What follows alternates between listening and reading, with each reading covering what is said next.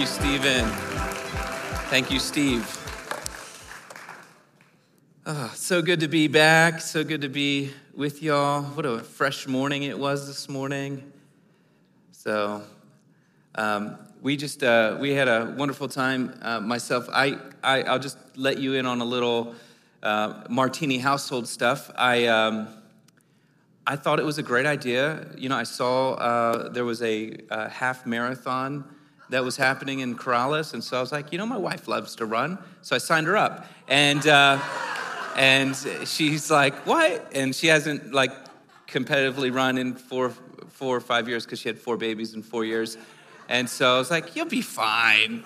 And I thought, you know, it's perfect because, you know, this is where I struggle, where I really need administrative help, because I thought, well, it ends at 9:30, church starts at 10, she'll be fine. So, you know, anyway, so she's running or laying down somewhere, I don't know. But I had to take care of it. So I got the 4 kids ready, and we kind of sent her off. And then I brought the 4 kids here. And if there's an emergency, they're going to call Steve Dragswolf. Because they won't be afraid of him. He's so small. All right. We're going to continue in our Hello, Holy Spirit theme here. We had a great time last week with Richie Seltzer, as a covenant friend of mine. How many enjoyed Richie? He was really fun. If you hadn't watched his training videos or maybe the sermons he taught, you can catch those on our website or at our YouTube channel at New Life City.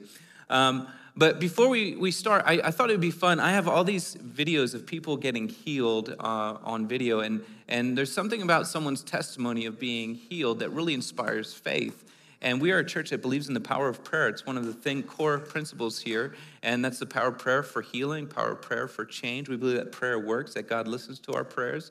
And so I think it would be really cool to share some healing videos. And I have ones that are wonderful. And that's so often, you know, they say a picture's worth 1,000 words. Well, I think a video is like 1,000,000 pictures or something. So maybe it's like 1,000,000 words.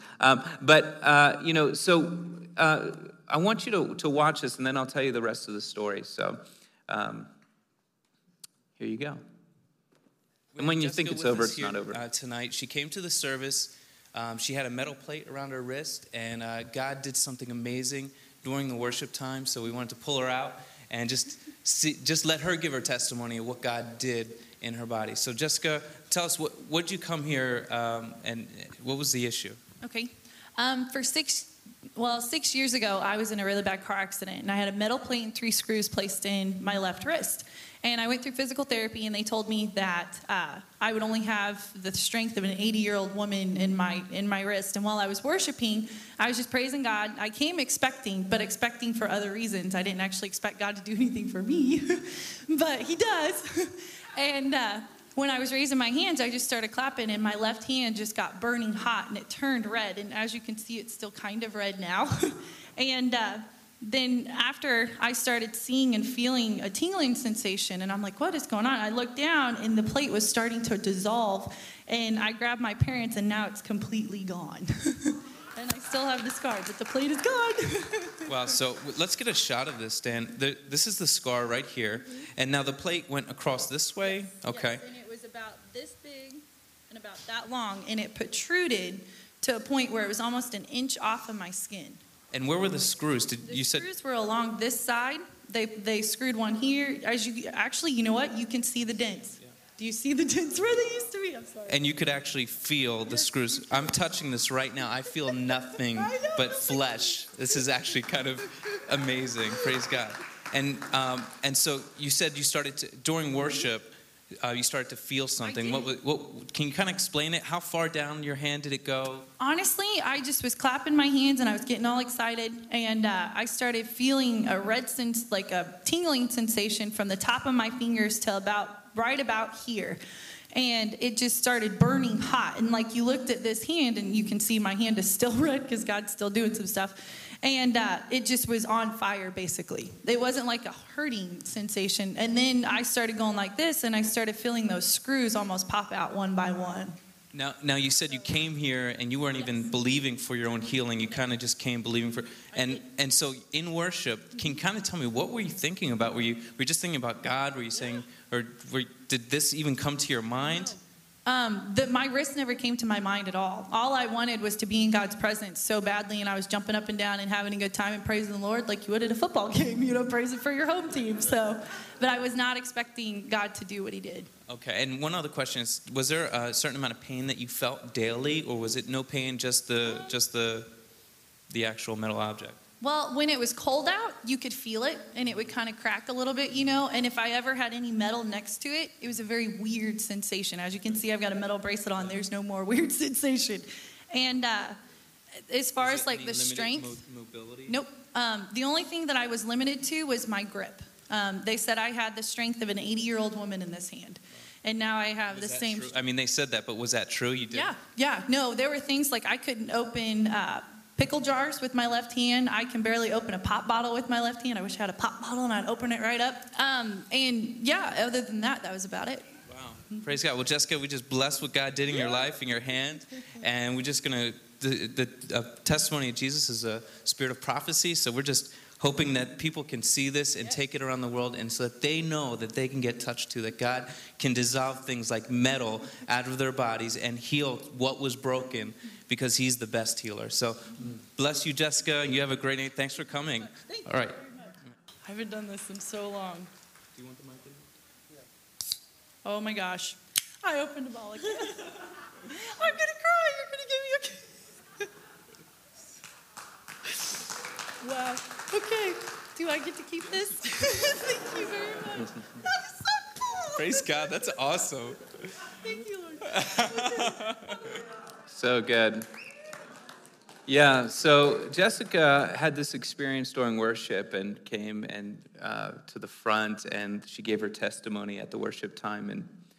And I said, Jessica, we got to get this on video. And so we went out in the lobby church area, and we got it on video. But see, sometimes God will do something, and we only see a part of the picture. We don't even know the whole reason, like, why her? Why then? Why that? And here's the rest of the story. So while we're doing this interview, we find out later that there was an older man in the congregation. He had, during the worship, everyone's praising the Lord, and there was a lot of stuff going on. We were there for a week, and so that we were having kind of like these healing meetings, and so he heard about them, and he went, and he wasn't a believer, and he said, and he's having this conversation with God who he doesn't believe in, and he just said, God, I want to believe, but it's hard. He said, Lord, I hear all these things that people are saying. He said, maybe, just maybe, if you healed someone I knew, I would believe. Few moments after that, he sees his granddaughter, Jessica, come on the stage and says, I don't know what was happening, but while I was worshiping and praising, the granddaughter who he knew was in a car accident, who had a metal plate. And he comes and gives his life to Jesus. Isn't that amazing? So that's the rest of the story.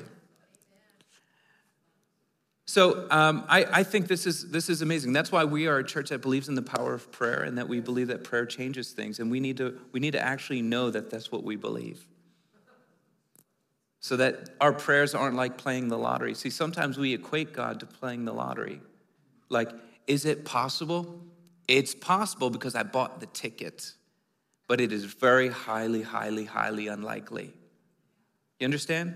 That's actually not prayer for faith. That's prayer for, like, I guess it's worth it to try, right? Like, I know people that are like, I will never play the lottery. Unless it hits $500,000, then it's worth it for me. I'll try it, I mean, why as well, right? I mean, who? But you're not even like, you hear these people like a year later, they find their lottery ticket and they're like, I better check this. And they became a millionaire. You ever hear that? It's good. And that's how unbelieving they were about buying the lottery ticket. Now, there's some people who are the opposite about buying the lottery, and they need to stop buying lottery tickets. They have a faith. I'm going to hit this, whatever. But that's not my example. My example is that normally people don't believe that they're actually going to hit the lottery. And unfortunately, when Christians are praying, they kind of put in prayers that way. It's not really with faith. It's with like, well, I'll put it in because it might happen maybe.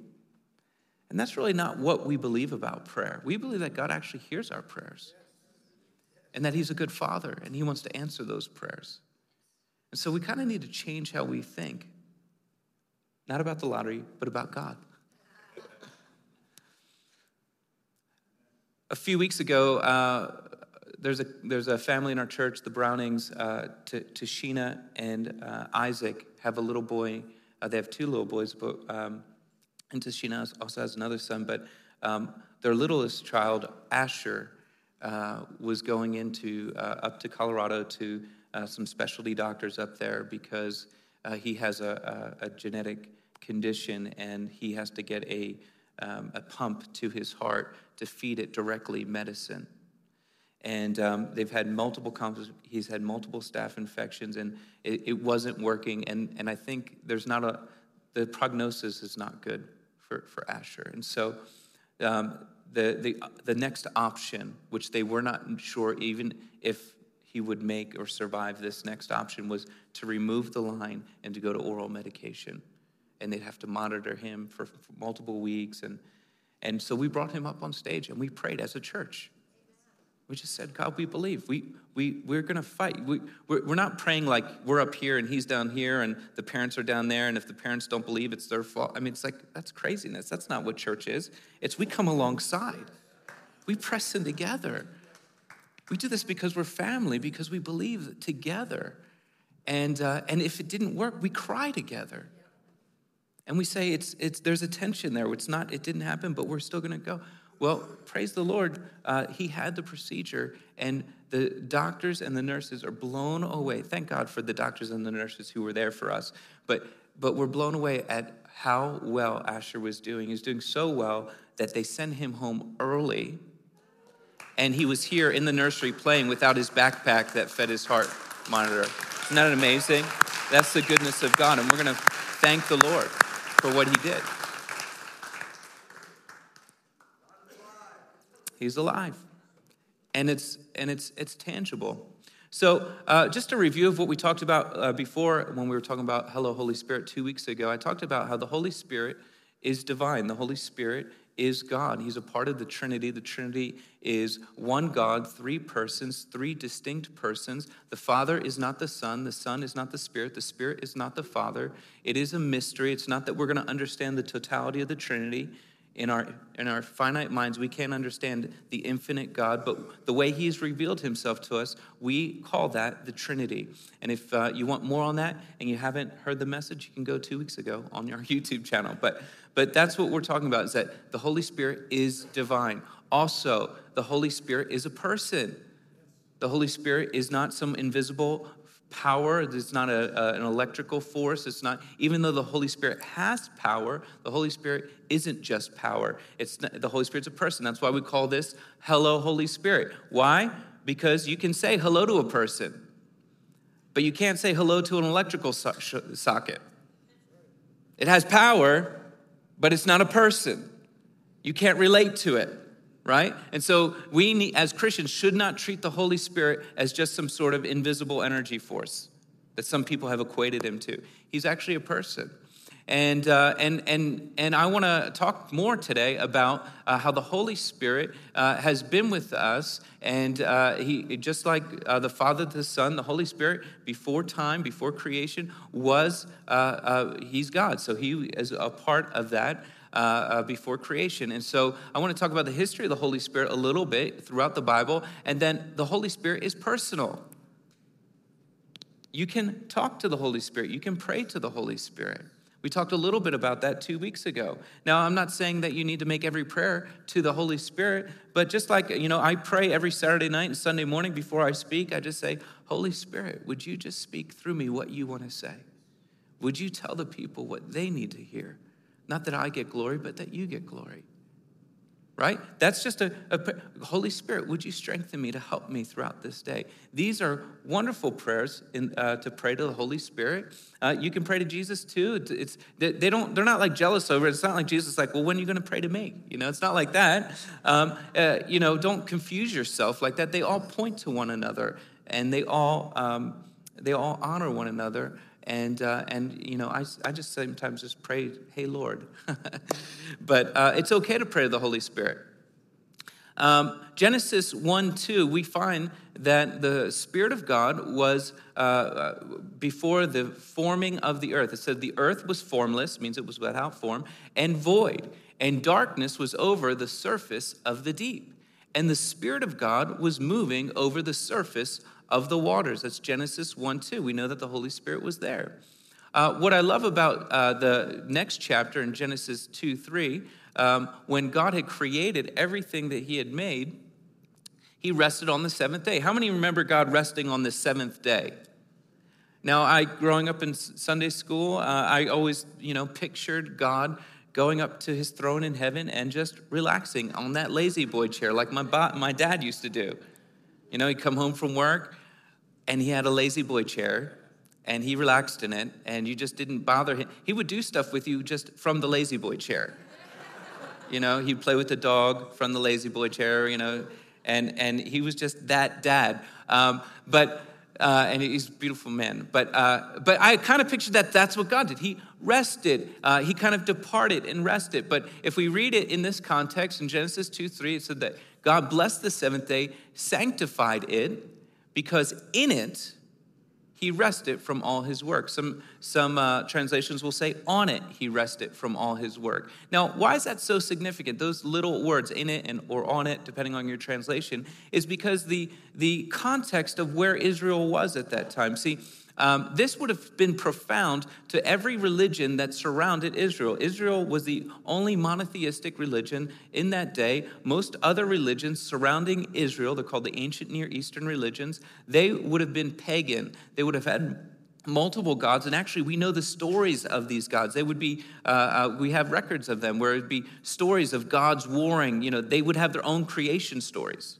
And their creation stories about how man started, how the world started, would be more crazy. It'd be kind of like they're warring and fighting each other, these gods, and the humanity was made out of the blood spilt of another god, and it was just kind of craziness. And so when the Jews would tell of their God, they would say, there's not multiple gods, there's only one God.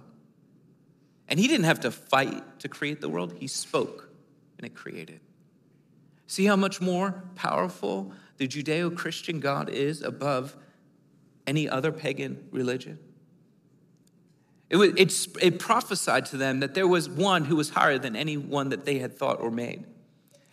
And then in addition to that, humans, the pagan religions, they would have to build the temples for God to rest in, their gods to rest in. But here, our God, our Judeo-Christian God, the Jewish God, the I am that I am, he built his creation and rested in it.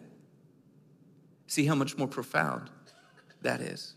You guys okay? You good? You're so quiet. It's all right. It's okay. It's okay. So we know that the Spirit of God was with us. And then there was the fall of man. The fall of man created a chasm between God and man because sin had entered the world. And no longer were we free. We were now bound to sin and the consequences of sin. And there was that chasm. And the Spirit of God was threaded through the Old Testament, but it would never remain. It would come on people and come off of people. It would come upon people and come off of people. It would not remain until the perfect one came, who is Jesus Christ. Why? Because he had no sin. And so when the Spirit of God came upon Jesus after his baptism, it remained. All right, so now let's just take a look here. We see the Spirit of God in the Old Testament when Moses had been called by God to lead the people of Israel out of Egypt because they were enslaved to Egypt, and so he's bringing them out. And the Israel people were so cranky and ungrateful and all this stuff. And I'm surmising this, so you guys, I encourage you to read it yourself. But God's like, hey, Moses, good luck. You guys, you just keep going east and you'll get there. Like, I'm not going with you people. And Moses is like, God, you can't leave us. What kind of God would you be to come out and just abandon us? You got to stay with us. And God said, fine. And so God kind of created a way that he could be encamped around them or inside their camp with them. And he told them to build something called a tabernacle. And this is kind of like a makeshift temple that would go with them wherever they went. But actually, they would go with it wherever it went, because God would show up as a cloud by day and a pillar of fire by night. And wherever this pillar went or this cloud went, they knew that they would have to pack up camp and follow it and camp around that pillar of fire or cloud. There's an illustration right there. Thanks, John. You're getting so good, man. You're good. You're so great. I love mentioning your name and now everyone knows who you are, right? So there would be, it would look basically like this. And there's all the tents. They were a nomadic people in the wilderness. And how did they know the presence of God was with them? Because they would have to go outside their tent and they say, okay, he's still there, right? And there's the outer courts there that's uncovered and very, very symbolic. It's what we call a typology in the Old Testament, which points, it's a type that points to Jesus, right? And the Christian life. It's like there's only one way in. That's the to the right there. That's the entrance. And then the first thing there is the sacrifice. That's where you would sacrifice to Yahweh and our God. And then after the sacrifice, there's a laver, which is a basin, which is like a water cleansing that they would have to do. And then before they entered into the tent, they would have to, the priests, the high priest, where they would go into the Holy of Holies, they would have to be anointed with oil, which is very symbolic of what our Christian life is like, because the only way in is through Jesus, through his sacrifice. And then we have a water baptism. And a few weeks ago, we had a water baptism from death to life. And then we have an anointing of the Holy Spirit. And that's really important. You see, if we were to break it down to three things, technically, we were baptized into Jesus by the Holy Spirit.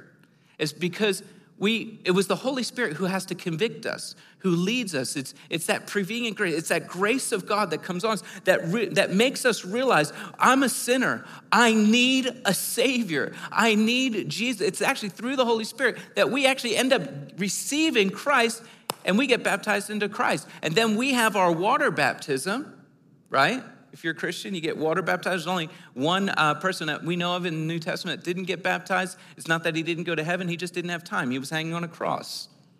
It was one of the thieves. He says, to this day, would you remember me? And Jesus said, you will be with me in paradise, okay? That's what we call an outlier.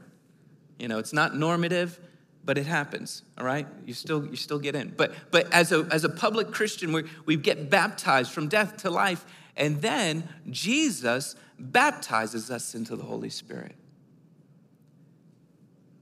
There's three Gospels. There's Matthew, Mark, and Luke that are called synoptic Gospels.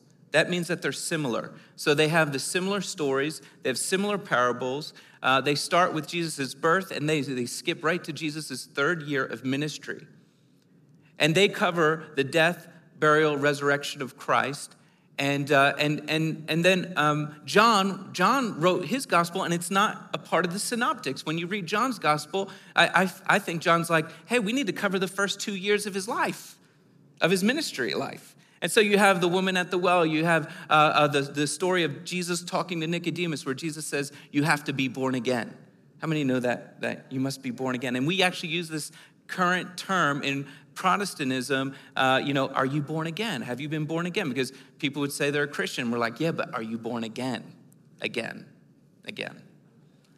And it's a wonderful term. Actually, it was more, Jesus is the first person to say it, but it was a more popularized term by George Whitefield in American culture. George Whitefield was one of the only people who had a transatlantic revival. He had a revival in the Great Awakening in England, and he had a revival in the American colonies. And he was going from church to church in the American colonies, and he found that a lot of the churches were led by these pastors who actually didn't know Jesus as their personal Savior, because being a pastor was like having a good political position in the community. And people went to church not because they had a personal relationship with Jesus necessarily. I'm sure some did, but the majority he had found would go to church because it was a cultural thing. It was like you would go to church on Sundays, you would do your thing, and you would watch, I don't know, they didn't have football back then, I don't think, so maybe they watched something else, I don't know. So George Whitefield really kind of made it famous again to be born again. Are you born again? You're coming to church. You're a cultural Christian, right? You're a culturally American Christian. Are you born again? Do you know Jesus? Actually, George Whitefield had this famous saying, said, the reason why we have dead churches is because we have dead men preaching in them. No, I didn't say that. He said that. I wouldn't say something like that. That's disrespectful. But he said it. He got away with it. But so let's keep reading. Acts 1:4. It says, gathering them together, he commanded them not to leave Jerusalem. Who's he? Jesus. Jesus is talking to his disciples. He said to not leave Jerusalem, but to wait for what the Father had promised, which, he said, you heard from me. John baptized with water, but you will be baptized with the Holy Spirit not many days from now. You see, what's interesting about the synoptic gospels, let me just finish that thought. There's 3 synoptic gospels, and then the 4th gospel, John's, which is not synoptic. They actually all talk about 4 things: the death, burial, resurrection of Jesus Christ, and the baptism of the Holy Spirit. That's how you know it's important. Death, burial, resurrection of Jesus Christ, and the baptism of the Holy Spirit. Actually, I'll read even one of them to you on Matthew 3:11. I didn't give John this slide, but it says, I indeed baptize you with water unto repentance. This is John the Baptist speaking. But he who is coming after me is mightier than I, whose sandal I am not worthy to carry. He will baptize you with the Holy Spirit and fire. So if you go Matthew 3, Mark 1, Luke 3, and John 1, they all have the same kind of saying. And you can look that up yourself. And thank God for Google, right? Okay. Acts 1:8, it says this. Jesus is saying, but you will receive power. Everyone say power. When the Holy Spirit has come upon you, and you will be my witnesses both in Jerusalem and all Judea and Samaria and even to the remotest parts of the earth. And so the Holy Spirit is not power, it's a fruit of having the Holy Spirit. If people are lacking a lot of power in their lives, I kind of question, have you been baptized in the Holy Spirit and fire? Because you can have a lot of giftings, you can have a lot of, talents, you can be really, charismatic in your way you speak, way you talk, you might be really friendly, you might make friends easily, but that doesn't really give you power. I'm talking about the power to walk a sanctified life. I talked about that 2 weeks ago, how I was struggling and walking in a totally sanctified life, and I had a stronghold in my life, and the Holy Spirit came upon me, and after prayer and fasting, and broke it off of me. Where it's no longer I was pulled and pulled and pulled, and I'd have to fight to stay alive. It's not like I never got tempted. I just now had the power to go, I don't want that. Right? That's the kind of power. It's also the power to heal the sick. It's the power for evangelism and conviction of sin. These are all things that the Holy Spirit helps us with, and that's why the Holy Spirit's such a big deal. He helps you live an empowered life. And that's why Jesus said, it is for your good. He's telling the disciples, it is to your advantage that I go away.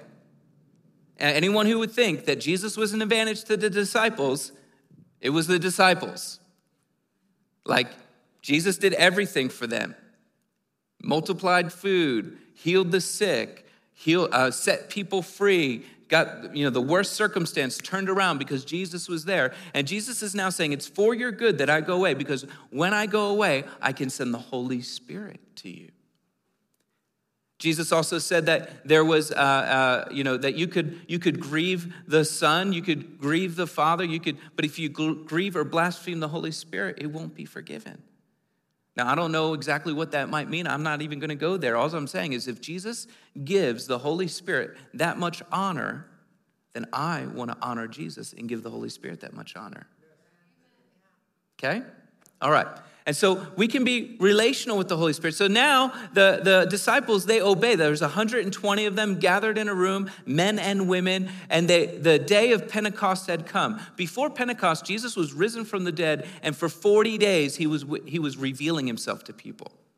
See, a lot of people forget that part. He didn't just show himself to one or two people and they're like, I'll just tell everyone, okay, I'll write it. They're going to take my word for it. No, hundreds and hundreds of people he revealed himself to. It was like unquestionable that Jesus was risen from the dead. And actually, if you talk to any historical scholar, the mainstream scholars, atheist or Christian, they all agree that Jesus is a real historical person, okay?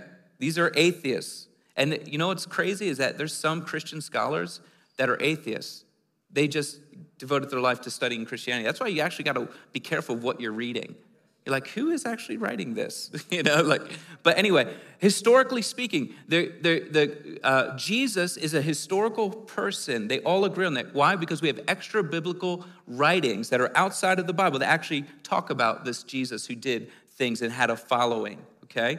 We know that Jesus was crucified, and we know that the disciples found an empty tomb. We know that not just in Christendom, historically, we know that. We're just like, those guys are just like a step away from going, because he raised from the dead. They just can't say it. They just don't want to say it, right? Because they don't believe. So we know that Jesus was revealing himself, sometimes walking through walls, okay? So be careful if you pray for a visitation. You might get scared. No, I'm just kidding. But so he's walking through walls to reveal himself. And then the 40th day, he ascends into heaven, and now Pentecost is 10 days later. So that means for 10 days, they were in Jerusalem praying for the Holy Spirit to come. Why? Because Jesus said, this is really important, guys. You're not going to survive unless you have the Holy Spirit. You're not going to be able to live a life that you have been living for the past 3 years without the Holy Spirit. That's how important he is.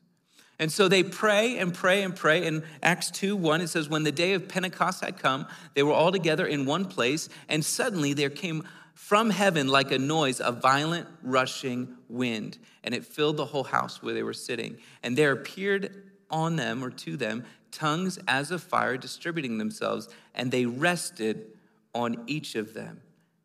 And they were all filled with the Holy Spirit. And they began to speak with other tongues as the Spirit was giving them utterance. Isn't it interesting that the Spirit revealed himself as fire and a cloud in the Old Testament, and when he pours himself out on the disciples, he's fire and wind. It's just interesting. And he rested on them. He's now with them. Let's just keep going here. I know I'm reading a lot of Bible, but this is good, right? You're at church. Okay, all right. The Apostle Paul says we are temples of the Holy Spirit. If you're like, I don't know, this kind of sounds weird to me. The Holy Spirit's inside me. Listen, 1 Corinthians 3:16, Apostle Paul says this, do you not know that you are a temple of God and that the Spirit of God dwells in you?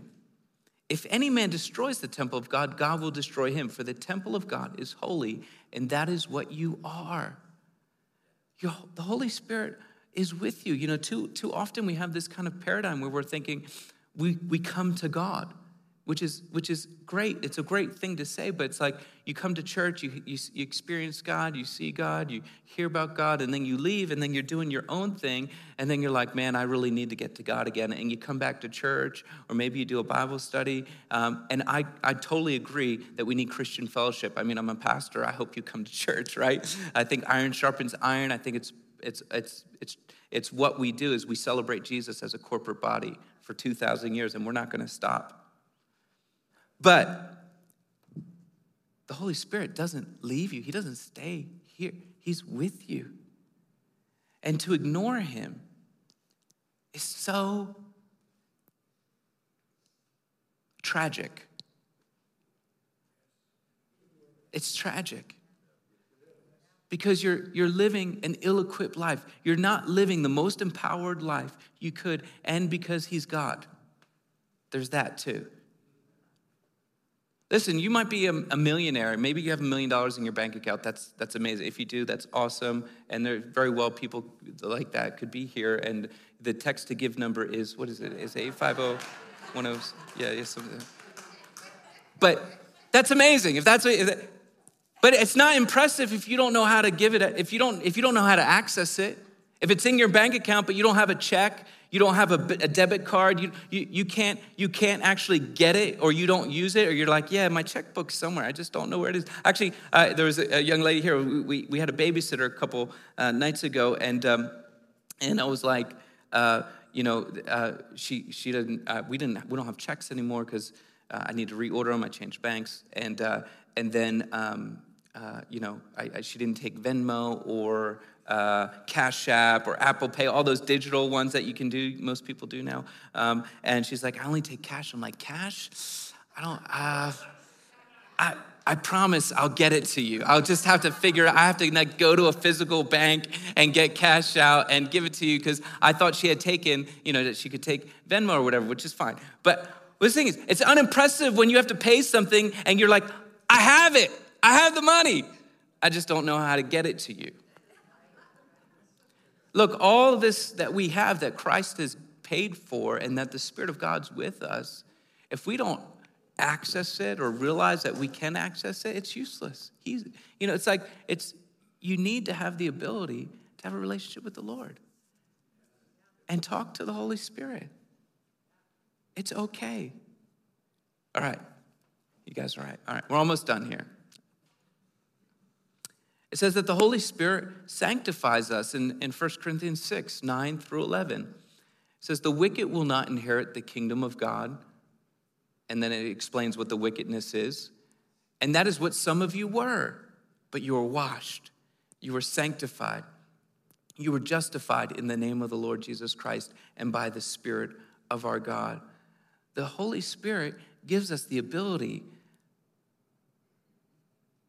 to live a free life. How many of you ever been set free from something? That God's just set you free. It's just the most amazing thing. Look, I love disciplines and I love accountability groups, and I think they're great and all that stuff, but it's like, if you're not accessing the power of the Holy Spirit, you will always be relying on disciplines and accountability groups for the rest of your life. And this is not something that we try to do so that it's not something that God has asked us to do in our own strength. If he expected us to do it in our own strength, he would not have given us the Holy Spirit. We wouldn't have church. We'd have TED Talks. It's like, this is how you do it. Work harder. Call more people. Get better educated. Like, those are all great things. But that's not what God called us to. He actually called us to access the Holy Spirit so that we can live this abundant, Spirit-filled, set-free life. I remember when I was going and traveling a lot, we would be praying for the sick a lot. And when I would pray for the sick, I constantly tried to put myself in a place where I knew I couldn't do anything. Because if we can put ourselves in a place where we can't do anything, we have to rely on God to do something. Because if people are asking me to heal people, I can't. But God can. And I think half the battle is us thinking that it's all about us. Like, if they don't get healed, it's like, what am I going to say? What am I going to do? It's like, well, that's not what you're called to. And some people think, well, what about the person? Well, they're sick. The worst that they can happen is they stay sick. They're asking for prayer. They're asking to be helped. And so I remember we went, so I say yes. People ask me, will you go to so-and-so and pray for so-and-so? I say yes. You know why? Because I'm like, man, it'd be awesome if God showed up.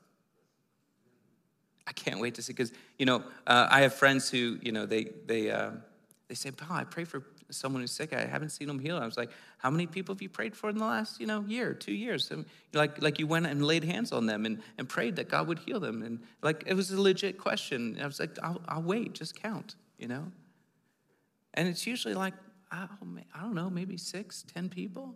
Like, that's awesome. I've prayed for hundreds. Not everyone gets healed, but a lot do. Sometimes a step of faith is not how well you can furrow your brow. It's actually like, this isn't faith. I really mean this one, God. That's not faith. Sometimes faith is being like, God, I know this isn't in my strength, but just stepping out your hand, putting out your hand, that's faith. Okay? So I remember Daniela there's a famous painter in Brazil, she's a Christian painter, and she, my friend's house, he has this painting with this, the arm of God, like pouring out, it's oil painting, and he's pouring out oil out of a cup thing, and there's a guy under there, and he's just receiving the oil from the Lord. It's this beautiful painting. Daniela painted that, and she's famous, and we were in Rio de Janeiro doing some meetings, and her family came to the meeting and said, hey, Daniela is extremely sick. She's been diagnosed with bone cancer. She is stage 4.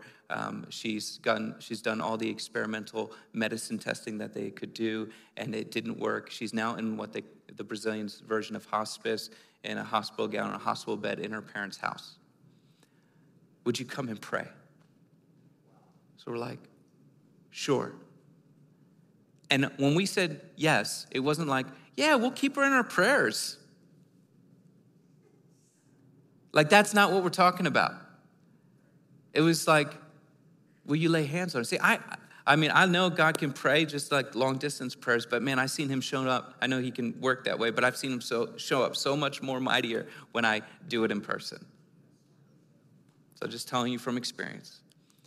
So we jumped in a car and we went 30 minutes to the house of her parents, and there Daniela was in her room in a hospital bed. She's like in her late 30s, early 40s.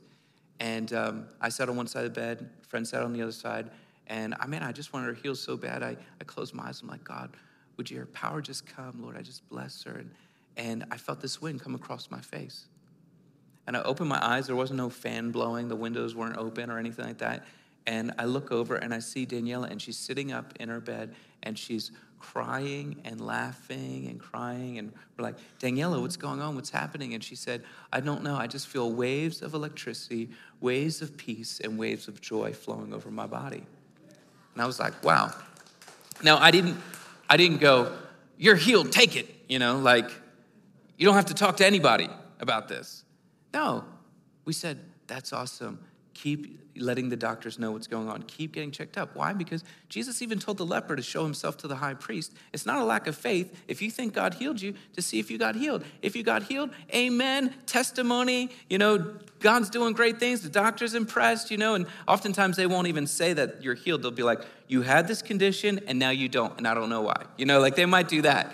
But that's all they'll do. They won't say you're healed usually. But so we said, so I don't tell people don't go to a doctor. If you're not healed, let's pray again. Let's keep going for it, okay? This is healthy prayer, okay? So we so I don't know a couple people in Brazil that we communicate with who worked for the ministry, and I just kept saying like, hey, can you check up on Daniela, find out how she's doing? And so they waited a month or so, and then they didn't respond to me, didn't get back to me, and I'm like reaching out to me. You know how like when I came into New Mexico, everyone like warned me like, this is the land of mañana. I'm like, what's that even? I know it means tomorrow, but what do you mean? Like, and they're like, just know this is the land of mañana. Like when they say they're coming tomorrow, they might not come for 3 days. I'm like, oh, okay, that's interesting. Well, anyway, Brazil, it's like the land of next month. I don't know. It's like, so it took them a few times, but they wrote back to me and they said, Paul, this is incredible. Instead of getting worse and dying, Daniela just kept getting better. They rescanned her. All the cancer's gone out of her body, and within 6 months, she was back to work, which is a powerful testimony of the power of God and the power of prayer.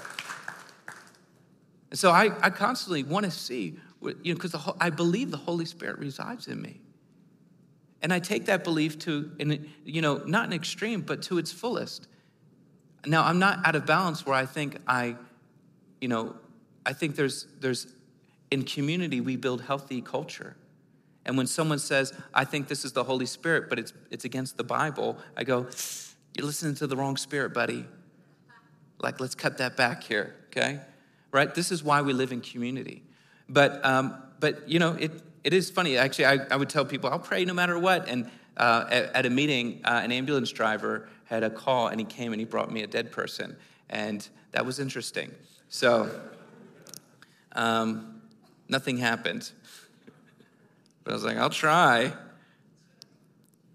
Yeah, I remember when I was finishing when I was engaging in my master's program, I was a couple of years, many years for me, since I had last been in an education program. And so my first week of study, I was like, this is beyond what I can't even keep up. I'm reading books. I got to read a book, and then I got to read a book to explain what the words mean in that book. I'm like, what does that mean? And then I go to the dictionary. Oh, well, why didn't they just say that? Like it took me 10 times longer to read something than it did normal people. And so I literally got down on my knees at Regent University next to the bed there at the hotel I had to stay in for the first week intensive. And I put my hands on my head because I knew I put myself in a place where I couldn't go anymore and I needed God's help.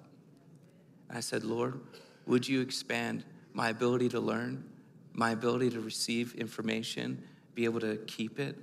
And I literally felt something happen in my head. Now, my head didn't get bigger, but I ended up graduating almost with a 4.0, all the way. I had a 4.0 for most of it, and then I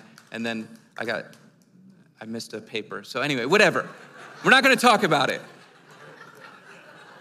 Why don't you guys stand?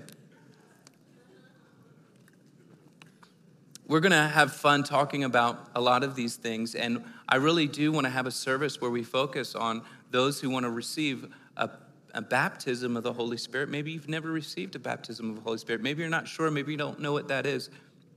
But we're going to continue to talk about it and teach about it.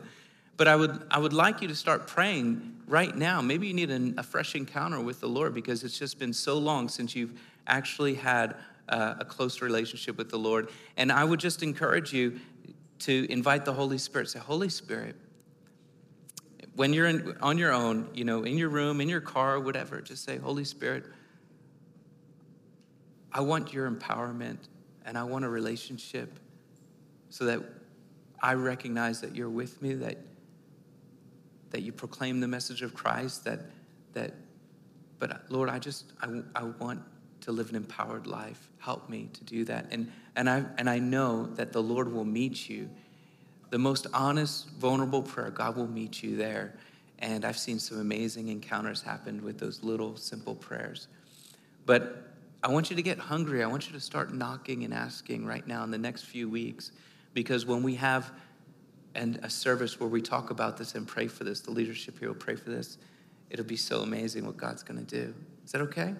Is that good, guys? Okay. All right, let me pray for you. Father, I just thank you.